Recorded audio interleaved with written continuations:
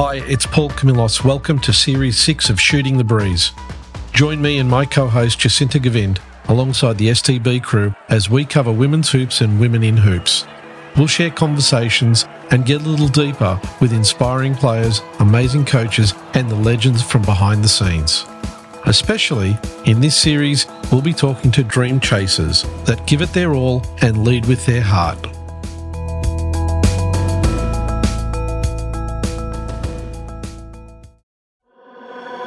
And it starts with ownership. It starts with them seeing a need for these women to have a place to train, a place, like I said, to rehab. But this facility is more than that just for the players. Again, our business operations also is located here at the headquarters. So yes, we are the first, but I hope that we can see that all other 12 teams in the league make that same commitment to these women.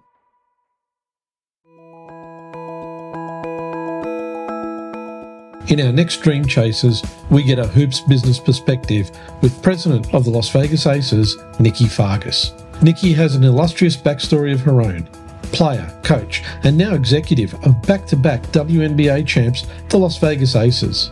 We're incredibly grateful that Nikki shared her time and immense knowledge of the women's game and the direction the Las Vegas Aces are quite literally championing for the league.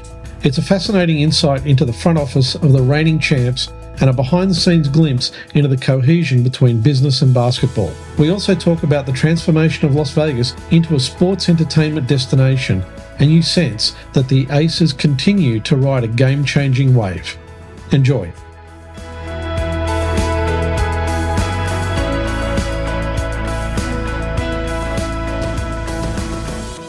Welcome to Shooting the Breeze. I am being joined today by Nikki Fargas, the president of the Las Vegas Aces. Nikki, thank you so much for joining us today. Well, thank you for having me. Nikki, obviously, before we get into the questions, I've got to say, you've got an amazing hoops pedigree. You know, you've played, University of Tennessee, you've played, you're a coach, you've been involved in broadcasting, and now, president of the Aces. It's an amazing journey. Yes, it really has been. And I have met so many great people along the way. And, I started playing this game when I was 6 years old. I started playing organized basketball through the Boys and Girls Club in Oak Ridge, Tennessee, and grew up literally 20 minutes from the University of Tennessee. So had a great high school head coach in Jill Pruden. She exposed us to a lot of great teams. And one happened to be in my backyard, which was Tennessee. And so when I was offered a scholarship to attend the University of Tennessee under the legendary coach Pat Summitt, I knew that that was the place for me. A lot of other teams and a lot of other coaches that recruited me, they had a lot to offer as well. But Tennessee was really calling to me and speaking to me in a different way. And my major was mass communications. They had won national championships in 1987 and 1989. And I'm dating myself, but graduated from high school in 1990. So I just knew that I was going to a championship program. Yeah. And fast forward, I got into coaching years later and been able to win at every level, win championships not only as a former player for Pat Summitt, but I also was able to win 2 championships with the Tennessee Lady Vols in 2007 and 2008 as an assistant coach. And I then spread my wings, if you will, and took a head coaching job at UCLA. And from there, I then went to LSU. And then one day I got a call about the Las Vegas Aces. You say that, it just rolls off the tongue so easily, but it's like, it really is an astounding journey. In talking about the Aces, one of the things that is quite interesting is the Aces are owned by the same organization that owns the Las Vegas Raiders. Now, the Raiders has existed in professional football since 1960, and probably to a lot of outsiders, there's no real connection between the NFL and a WNBA team for the acquisition of the Aces from MGM.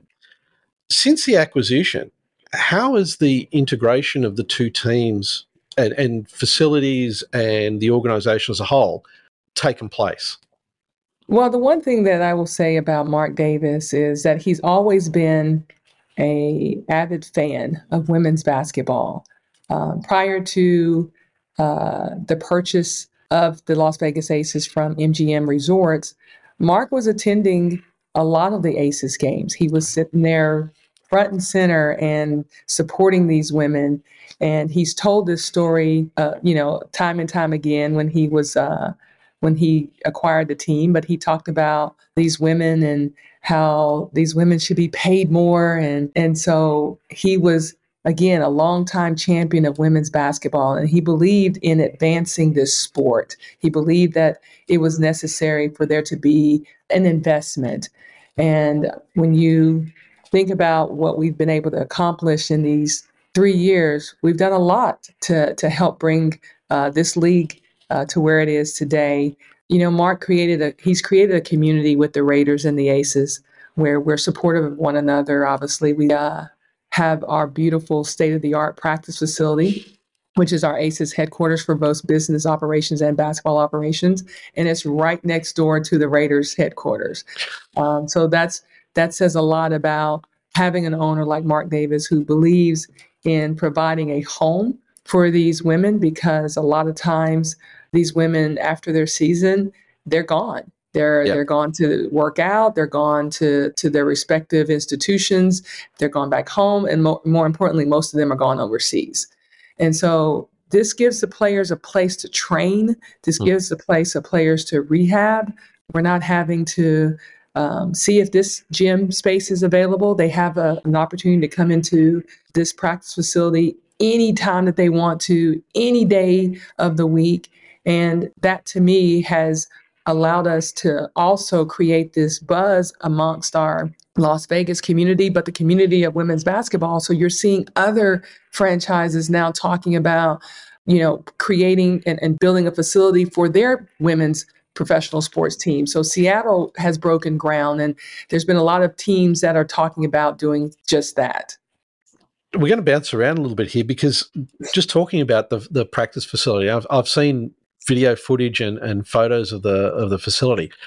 It seems like it's pretty much a state-of-the-art place, and it seems like it's way above anything that's available to any of the other WNBA teams.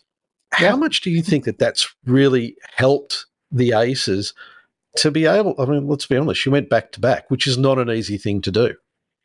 Well, every time you see a player walk into this building, they're proud to say, this is where I train. This is what I represent. Their locker room includes televisions and mini computers at each player's stall. Wow. This is a 64,000 square foot facility.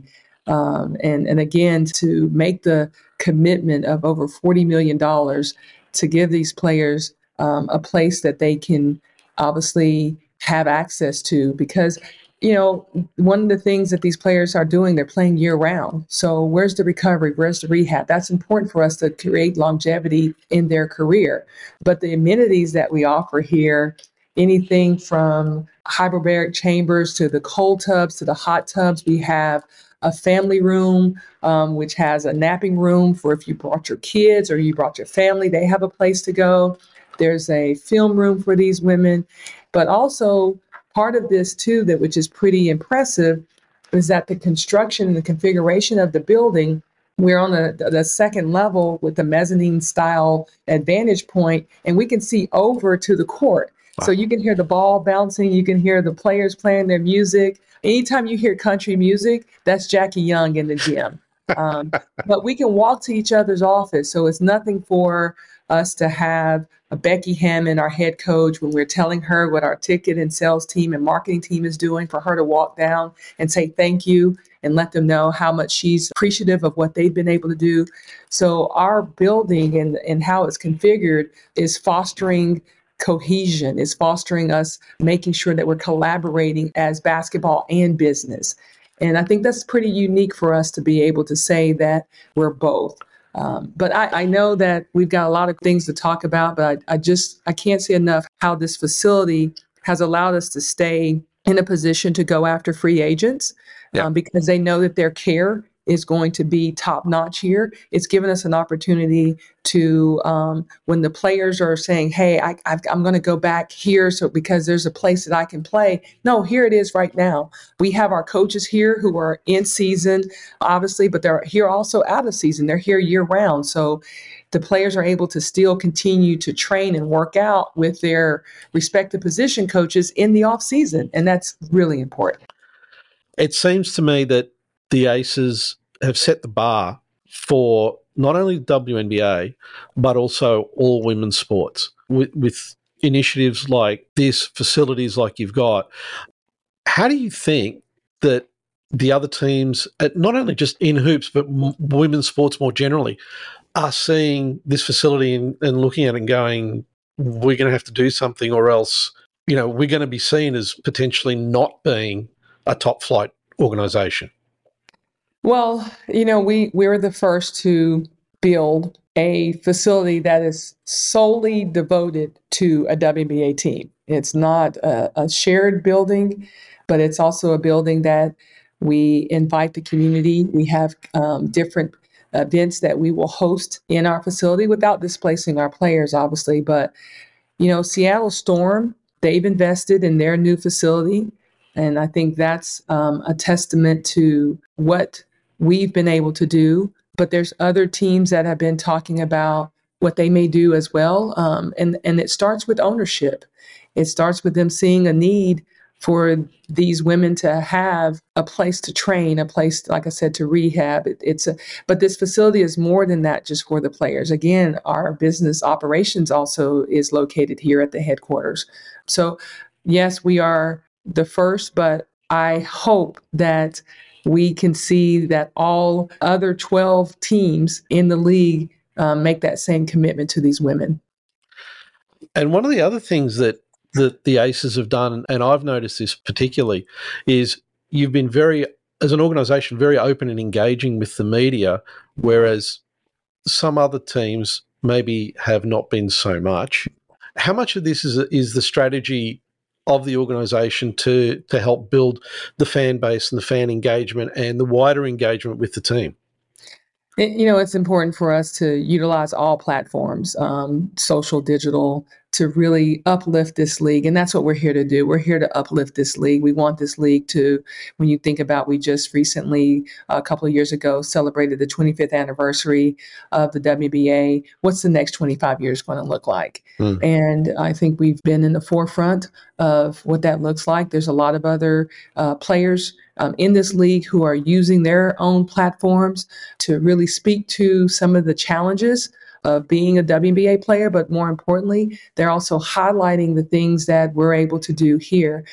We also feel it's important to connect the present players with those who came before them. It was important for our franchise to connect with the alumni. And so we created the alumni, where we would have an alumni weekend. Year one, we had alumni at every single home contest. Wow. We would have about 4 or 5 come in. It was an all expense paid trip, you plus a guest, to come in and take in an Aces game. And then since then, we've created an alumni weekend where we bring all of the alums who played for either San Antonio and or Utah and or the Las Vegas Aces. And they get to network, they get to see each other. They probably haven't seen each other in years. So this is a great opportunity for us to also showcase the history of our franchise. And again, connect with those who have paved the way. And then to have the Asia Wilsons and Kelsey Plum be able to meet these women and see some of the women who played when this game was not as popular as it is today. So that was really important to Mark Davis too, as well. This is a subject that we talk about a lot on the podcast. The history of the sport, the history of teams. Obviously, the WNBL here in Australia has been running for over 40 years. But quite often we find that talking to fans and some of the younger players, they don't necessarily understand the history of the league and what's happened to get it to the point where it's at. How important do you think that is, not only for players, but also for kids that are watching the sport and saying, hey, I want to play? I think women's basketball has really been in one of the sports that have affected all other women's sports. I think when you think about us being a head count sport through college, and then you have your Olympic sports, but the NBA and the decision that was made to create this league in 1996, but we started playing in 1997. You've got to give a lot of credit to those teams in the beginning who really, the Cheryl Swoops, the Lisa Leslies, the Cynthia Coopers. When you look at Houston Comets and what they were able to do, and the New York Liberty, but you kind of also got to know that these players also were part of the USA basketball women's national team who played in the 1996 Summer Olympics. And so a lot of the core of our league was based off of those players who played in the Olympics. And obviously Houston dominated the league expansion with with 4 championships. But I remember that campaign. Now, obviously I'm in my 20s, but I remember that campaign about We Got Next. And you saw Rebecca Lobo and Lisa Leslie and Cheryl Swoops on these different commercials. And that said a lot to a young kid growing up that, wow, I can go do that too. I can go play professional sports, and I can do it here in the States, because when I graduated, you still had to go overseas. Yeah. So that campaign, We Got Next, really, to me, was really powerful. And then it was replaced with We Got Game. So, so it's really interesting to see where we have come. We've come a long way. There's still more work to be done, but I do think that it's very important for us to know those names. It's to know that these women were traveling on buses. They weren't always flying on planes. That these women were going from city to city, and they were doing it because they wanted this league to be successful, and they wanted this league to be better for the next generation to come after them. There's so much that can be learned from the history of any organisation or sport to help push it forward, because, quite often, and I'm going to use the NFL as an example here, you hear people talk about, and I'll stick to the Raiders, right? You hear people talk about Jim Otto. You hear them talk about Jim Plunkett. You hear them talk about players of the past and the games that they had. And I think that's one of the key things that helps build those legends. And we need to do that and have that happen for the WNBA and the WNBL here in Australia. It transforms the sport and takes it from being just a sport to being something that stories are told about. Yes. Mm-hmm. Yeah. I mean, and I think it's important too to create, those marquee matchups. Yeah. Right. You think about in the NBA, I remember growing up and you had the Chicago Bulls, the Lakers versus the bad boys, the Pistons. And we're able to do that. And, there was a lot of eyes and a lot of talk about the Las Vegas Aces and the New York Liberty, and that's great for the game. We need that. To talk about Asia Wilson and Breanna Stewart. I mean, you want those names to live in households. You want to build their brand up. You want them to be marketable. You want them to stay in market so they don't have to feel like they have to go overseas to supplement their income. So it's really important for us to continue to model ourselves after the leagues that have been successful. And you mentioned some of the great players that have come through the Raiders. We have some great players that have come through the Aces. Yep. I mean, but we're in a unique situation because, the Raiders, yes, they just recently, when you think about being in Oakland for so long, we were in Utah from 1997 to 2002. Then the franchise went to San Antonio from 2003 to 2017. They were in San Antonio. Then you come here to 2018, and we've been here in Las Vegas. And I hope we stay here. I hope we don't have to move around. But you don't see a lot of NFL teams. You might see them a couple of times in 20-something plus years. But that's the one thing about the W2 that you look at the WNBA and the history of the W, there's only several teams that are still in existence as far as being one of the first teams in the league, and we're one of those franchises that are still in existence. A little while back, you mentioned that, Becky Hammon can walk down to the ticketing team and thank them for what they've done for getting the crowds in the door.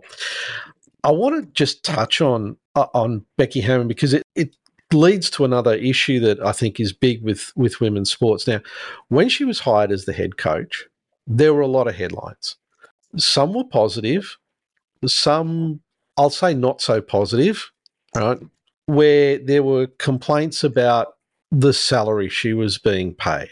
And there was a perception that she'd taken a backward step from being an NBA assistant to being a WNBA head coach. Now, for me personally, I thought, okay, she's getting paid market rate. As a business, you want to get the best people you can, and to get those people, you've got to pay market rates. And also, there was that whole issue about, it's perceived as a backward step, which I don't think it is. I mean, you've gone from being an assistant coach at a professional basketball team to being the head coach of a professional basketball team, and it's the same game, let's be honest. Why do you think that it caused so many of those headlines? I think when you look at Becky Hammon and you look at what she has meant to the game, let's not just say men's or the men's game or the game, because she's been a part of both. She's just been part of basketball. She is a basketball coach, and she's shown that she can coach men and or women.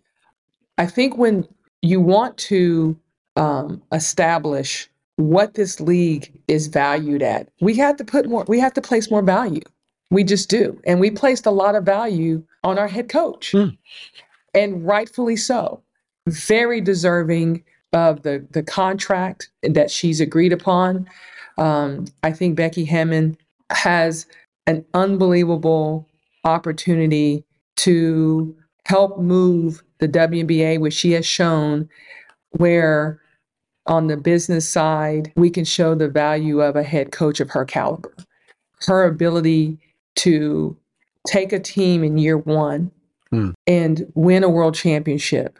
That was an unbelievable example of excellence on her part and her staff part, and how she got this team to really respond to her style, which then led to this community wanting to be a part of it. It led to fans wanting to come out and support and cheer on the Las Vegas Aces, to the point where you look at where we were coming off of the COVID year in 2021, and then you look at where we are right now in 2024, under Becky Hammon as our head coach, 2 championships. We are number 1 in social media engagement and impressions. We led the league in attendance. We have now since sold roughly 72% of our building is sold out. Wow. Our marketing department, everyone in this building, all are striving to make this team, make this franchise, make this community, and make this state proud.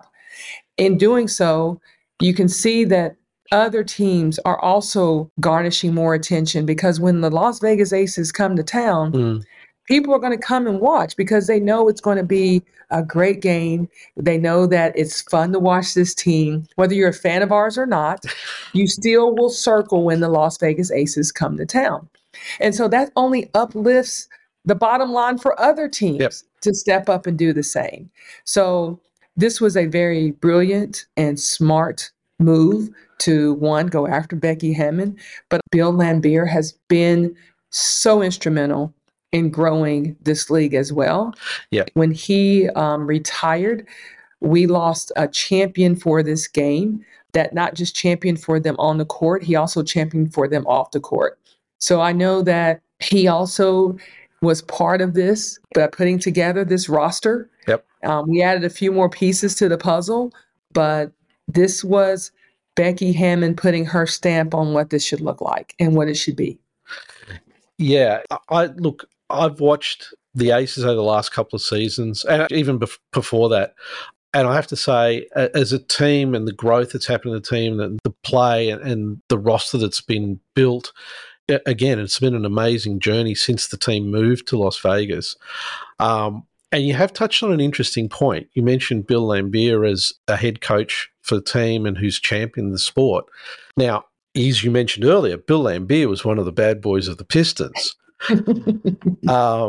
And I think there are people out there who are surprised by the men who champion the women's game. So obviously Bill Laimbeer is one. Mark Davis is another. Another one which I've used as an example is ex-governor of Minnesota, Jesse Ventura, who used to go to as many of the Lynx games as he could get to. These are not people that, someone off the street would go, oh, yeah, they're going to watch women's basketball. How important do you think it is for the sport and the wider acceptance amongst those people who are kind of like, oh, yeah, it's girl ball rather than, how important do you think it is having men like that come up and publicly make their position known? It's like, hey, this is good ball. You got to come and watch this. I think it's extremely important to have this allyship, if you will, with men supporting these women, but also more importantly, the Mark Davis, the Joe Tsai, the Matt Ishbia, just making this investment in these women is huge. And then putting women in leadership roles also is equally as important. It's interesting when you come to an Aces game, and I was speaking on a panel and I shared with them that 52% of our fan base are men. And people would think that it was the reverse, but over half of our fan base are men. And so you're seeing, little boys grow up watching the Aces, and that's their WBA team and their favorite player. Yes, you would say, who's your favorite player? And they may say LeBron James, or they could easily say, Michael Jordan. Now you're hearing young boys saying, oh, Asia Wilson is my favorite. Kelsey Plum, I love Kelsey Plum. That to me says that we're doing the right thing. We're moving in the right direction where they're not seeing them and not seeing Asia and Kelsey and Chelsea and Jackie and Candace. Oh, look at those girls. They're looking at them and like, look at those players. Yeah. And so we got to be very aware of the messaging that we put out there. And I think we've done a pretty good job of doing so.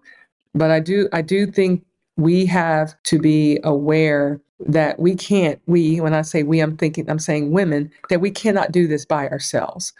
We have to have our male counterparts championing for us. And that's been huge. To have a head coach for the Las Vegas Aces, who, like you said, was one of the bad boys. And I mean, he's going to come with a lot of respect. But then for him to say, look, I will serve as the head coach and general manager of the Detroit Shock.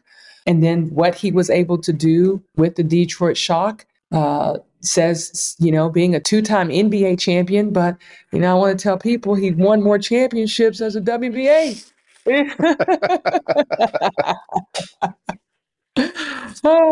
So again, you look at this, Becky Hammond played in the W, coached in the NBA. Bill played in an NBA, coached in the WBA. Coaching is coaching. Yep. Coaching is coaching. Yeah, it's one of the things that we always say. It's the same game. I mean, that's it. It's not. There's men's basketball and there's women's basketball. It's basketball. It's basketball. Yeah. Now, you did go back to back, and one of the things is it's always said going back to back is one of the hardest things because generally, teams after they've had that first one, they tend to relax a little bit, and the second season may not necessarily be the outcome that you're looking for. And there's a lot of pieces that go into putting that puzzle together. One of the things that's always fascinated me is what does the front office have to contribute to make it as easy as possible for the team to be able to achieve a goal like that? One of the things that we do is we set goals for ourselves here in the front office, and we have goals where, you want to be the first. You want to be number one. You want to lead the league, and we're able to do so, and it's measurable. I mentioned earlier, A goal that we've set as far as with ticket and sales is to sell out our building. And now our building seats, right under 10,000 fans. And everybody is aware that that's a contribution that we can make to make sure that the opposing team hears and feels this community behind the Las Vegas Aces. And we talk about, that arena being energetic and having so much life to it. And these fans, our fans are so engaged. And we've done a great job of making sure that we meet them where they're at financially. We have tickets that range anywhere from $10 ticket, and there's no bad seat at Nick Ultra Arena, let me mind you of that. But we have tickets that range from $10 to if you're sitting courtside. So we're inviting families and friends and young kids and different demographics to be able to attend and watch the Las Vegas Aces. So our ticket model, as far as prices, is huge in filling that building. And then what we're wanting to do on the side of marketing and making sure that the brand is out there. So when you walk around and someone sees that Aces logo, they're going to be excited that their WNBA team are the 2 times world champions. That has a lot to do with the strategy behind how do we get the brand out there? What are the things that we're doing in the community? So making sure that we're tapping into not only this Henderson where we're located, but also we need to be in northern Las Vegas and Summerlin. We need to make sure that we're in the community because they do such a great job we have 20 home regular season games and the community comes to us. So the least that we can do is go to them, especially when we have time to do so. So that's important to us in making sure that the basketball feels as though, hey, look what the front office is doing to make sure that this arena is packed for us, making sure that there's opportunities for us to walk into, the mall or walk into the grocery store and there's fans coming up to them saying, hey, I watched you play, love you. That's rewarding for these young women. It's an interesting aspect to the game because, you're out there, you're mixing with the community, and the community, that feedback from the community, I think it actually helps the players feel more engaged and, wanting to deliver more for that community that embraces them. Mm-hmm. How do you think, in terms of Las Vegas, because not that long ago, Las Vegas had no professional sports teams. It's now got a WNBA team, an NFL team, an NHL team, and you've got MLB coming in. What does this say about the engagement with the community and professional sports, and how will these other teams coming in potentially help to grow the engagement with the Aces? You mentioned all of these teams that we have here and, just the Oakland. You mentioned baseball just now recently is coming here. We're starting a professional women's volleyball team that they kick off their season February the 14th. There's that whole from Sin City to Sports City. We're becoming a sports destination.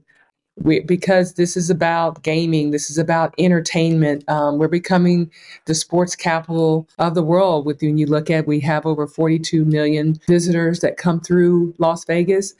But this fan base for us in particular is those here in Vegas. And we do want to attract a lot of the people that come from all over the world here. And that is going to continue to happen. They now are going to look, and when they're saying, hey, what can I do when I'm in Vegas? Oh, there's a Las Vegas Aces game. And so they may say, look, we would like to take our family because we have an interest in basketball. We want to see women's basketball.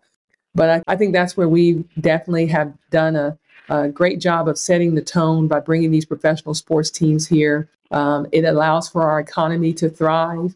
When you think about, lodging, when you think about food and beverage and the restaurants and the service here, all of that matters when you're bringing these professional sports teams here. And then what's to follow that is you're seeing now that a lot of college teams and different classics and competition at the collegiate level, in particular basketball, you're seeing them come here and host events. So I think it's having a trickling down effect. When you think about this is becoming the place where sports will be hosted. I mean, just we've got Formula One also. I forgot to mention them. We just finished that up. You've got the Super Bowl. Yep. I mean, what more can you ask for? We've hosted the WNBA All-Star Weekend here. It's just perfect for that. It's perfect for sporting events. It's perfect for families to come here and those who are maybe don't have families to come here as well. This city has, and this community has a lot to offer. Yeah, I thought you might have just glossed over the Formula One purely because of all the traffic chaos it caused. No, but it was, you know what? It was really neat to be and experience it. Yeah. I was able to go down there, and I'll tell you, it's a production, but to see the strip transformed, because you're like, how are they doing this? They're putting a track through the strip, and yeah, actually, it was at a really good time for us here in Australia. So we watched the race, and it looked like it was really well attended, and it was a really interesting race to watch. And yeah, it really looked like it was a production because having been to Vegas in the past, I was looking at the landmarks and going, wow, there's been a huge transformation in the streets. So it really does seem that Vegas is making this move from just being the gambling focus to a much wider focus of sports and entertainment, as you said. And I think one of the things that's really important, I think sports in other countries, and certainly, need to look at is they need to understand that they're not in the sports business, but as you said, they're in the sports entertainment business. Yeah. What sort of leads do you think they can take from the approaches that the organisation has taken to try and build themselves up? Is it that ethos of we're not a sports club, we're a sports entertainment business, or is there something else? No, I think you've, said it correctly. I think when you look at yourself as entertainment, we're entertaining you through playing this game with great precision. We're entertaining you by playing this game through hard work and teamwork and discipline. We're entertaining you in what our halftime performance look like and what our in-game activations are and what our concourse is filled with for you to be entertained with.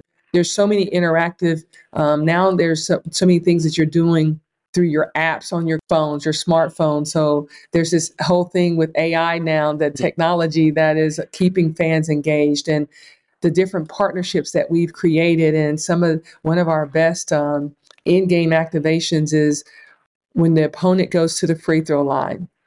And it's entitled Miss Twice and Get a Slice.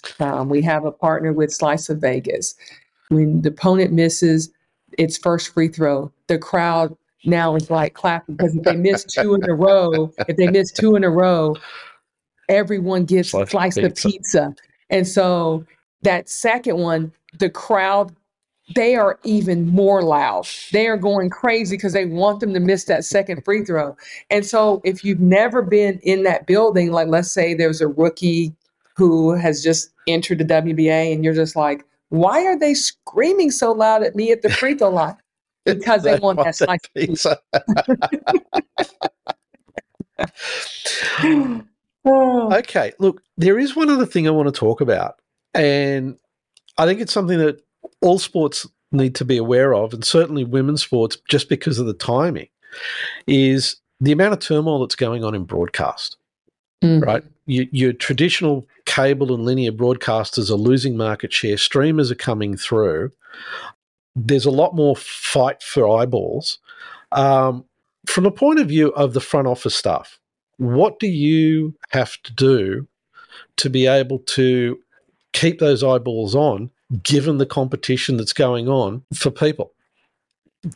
Well, I know this has been an ongoing conversation, but I will say, we're going to continue to look at who and our primary television rights deal is going to be with. We're going to continue to push for these women to have exposure and be able to see them on television. And as you were saying, you've got a lot of streaming devices now that are in play. But I will say that we are excited about what the numbers are projecting, what we are doing. And when you see us on television and what our viewership numbers are looking like, they are very positive.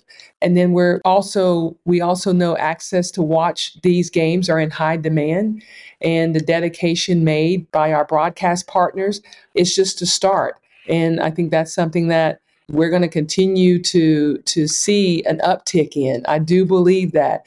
I can say, I came from college athletics, and, the women's Final Four had over 10 million viewers. Yeah.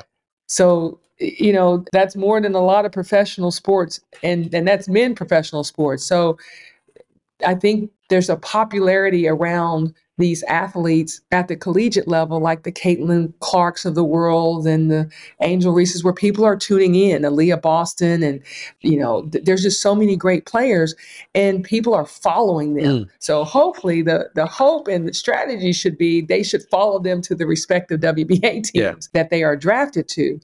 And I think just staying relevant in the off season, I think it's important for the WBA brand to live in the off season as well.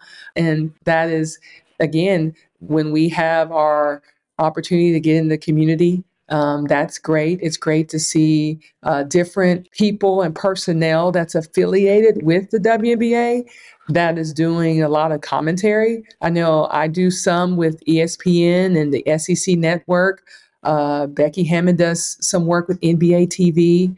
Chelsea Gray does some work and has done some work with the ACC network.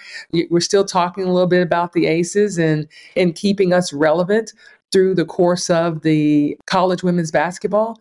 I think that's important too, to be able to tap into the television and what the games that they have televised as well. So, okay, Nikki, I really have to thank you so much for this conversation and for your time. I've learnt a lot, and it's really been fascinating learning more about the Aces and the organisation. Thank you so much for your time.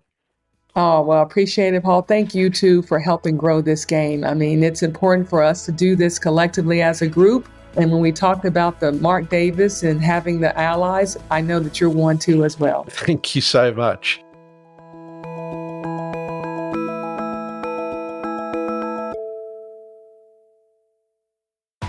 Make sure to subscribe wherever you get your podcasts so you get our latest pod, and we really appreciate if we could get a like and a review so we can extend the reach to more listeners.